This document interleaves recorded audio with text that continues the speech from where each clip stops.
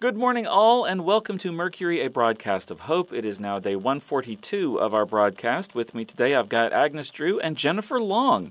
Any news from the lighthouse today, Jennifer? There seems to be a group of zombies just north of town on the highway, moving very slowly in this direction. It's not a huge group, maybe 30 or so, but just be aware of it if you are in that area. Anything new with you guys? We're still here, doing what we do. The most exciting thing in my life recently happened yesterday afternoon. I found a 4-leaf clover. I've never found one before, so I was really excited. That's cool. Do you believe that it's good luck? Of course. Don't you? Sure, if you'd like it to be. Does that mean you do or don't believe that it's good luck? Are you one of those people that doesn't believe in luck? That's an interesting question. Tell me, what is luck exactly? Good luck is like when good things happen without really a reason. Bad luck would be the opposite. Bad things happening without a real reason for it. So the presence of a 4-leaf clover in your life will cause good things to happen? I'd like to think so. Couldn't hurt. Is it bad luck that landed us in the zombie apocalypse? Very bad luck. It was probably my fault. I broke a mirror not long ago. Sorry, guys. I guess that means that the zombies will be around for a full 7 years. But good luck landed all of us in safe places to survive it. Oh, it was a little mirror. And I avoided walking under several ladders.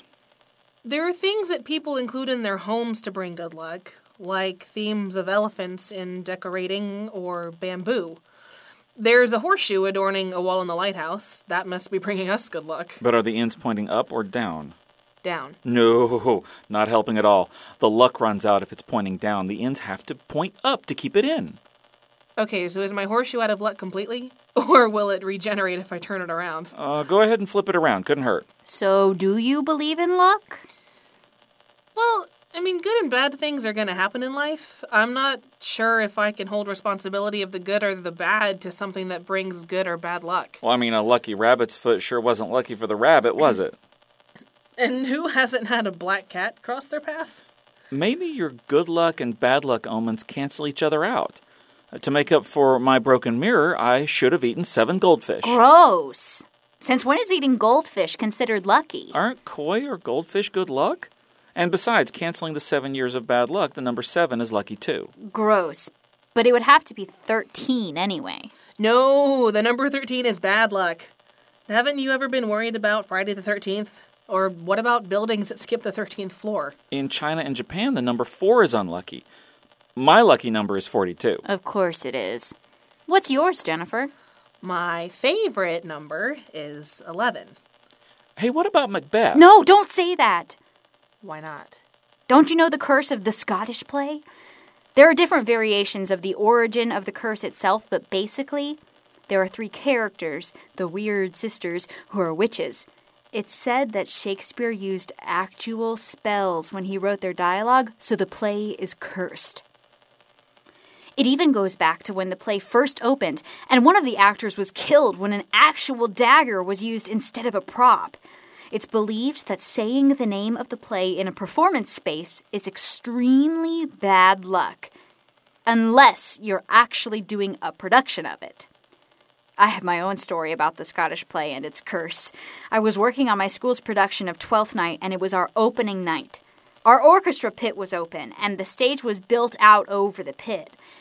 There's this one scene near the end where 2 characters are arguing, and we would get nervous in rehearsals because one of them would get pretty close to the edge of the stage, but nothing ever happened. Then, opening night, during this scene, he fell. Just fell backwards off the stage into the pit. Everyone froze. I heard my stage manager over the headset going, "Oh God, oh God, oh God!" He wound up being just fine. There was a safety net in place. But I found out later on that one of the wardrobe crew named the Scottish play backstage that night, so we all blamed the fall on the curse. Then, a few nights later, someone else on the crew named the play. This time, I heard it over the headset, and when we said something, she said she didn't know anything about the curse or superstition. But that night, my soundboard skipped a cue and played the wrong sound, and the light board restarted in the middle of the show. I've seen the curse at work, and I'm definitely a believer. I'd never heard that before. Does the station count as a performance space? Do you really want to risk it? Probably best if we don't. In fact, I think I'm going to wrap this up so I can go throw some salt over my shoulder while knocking on wood. For Agnes Drew and Jennifer Long, this is Max O'Brien for Mercury, a broadcast of hope. Take care of each other.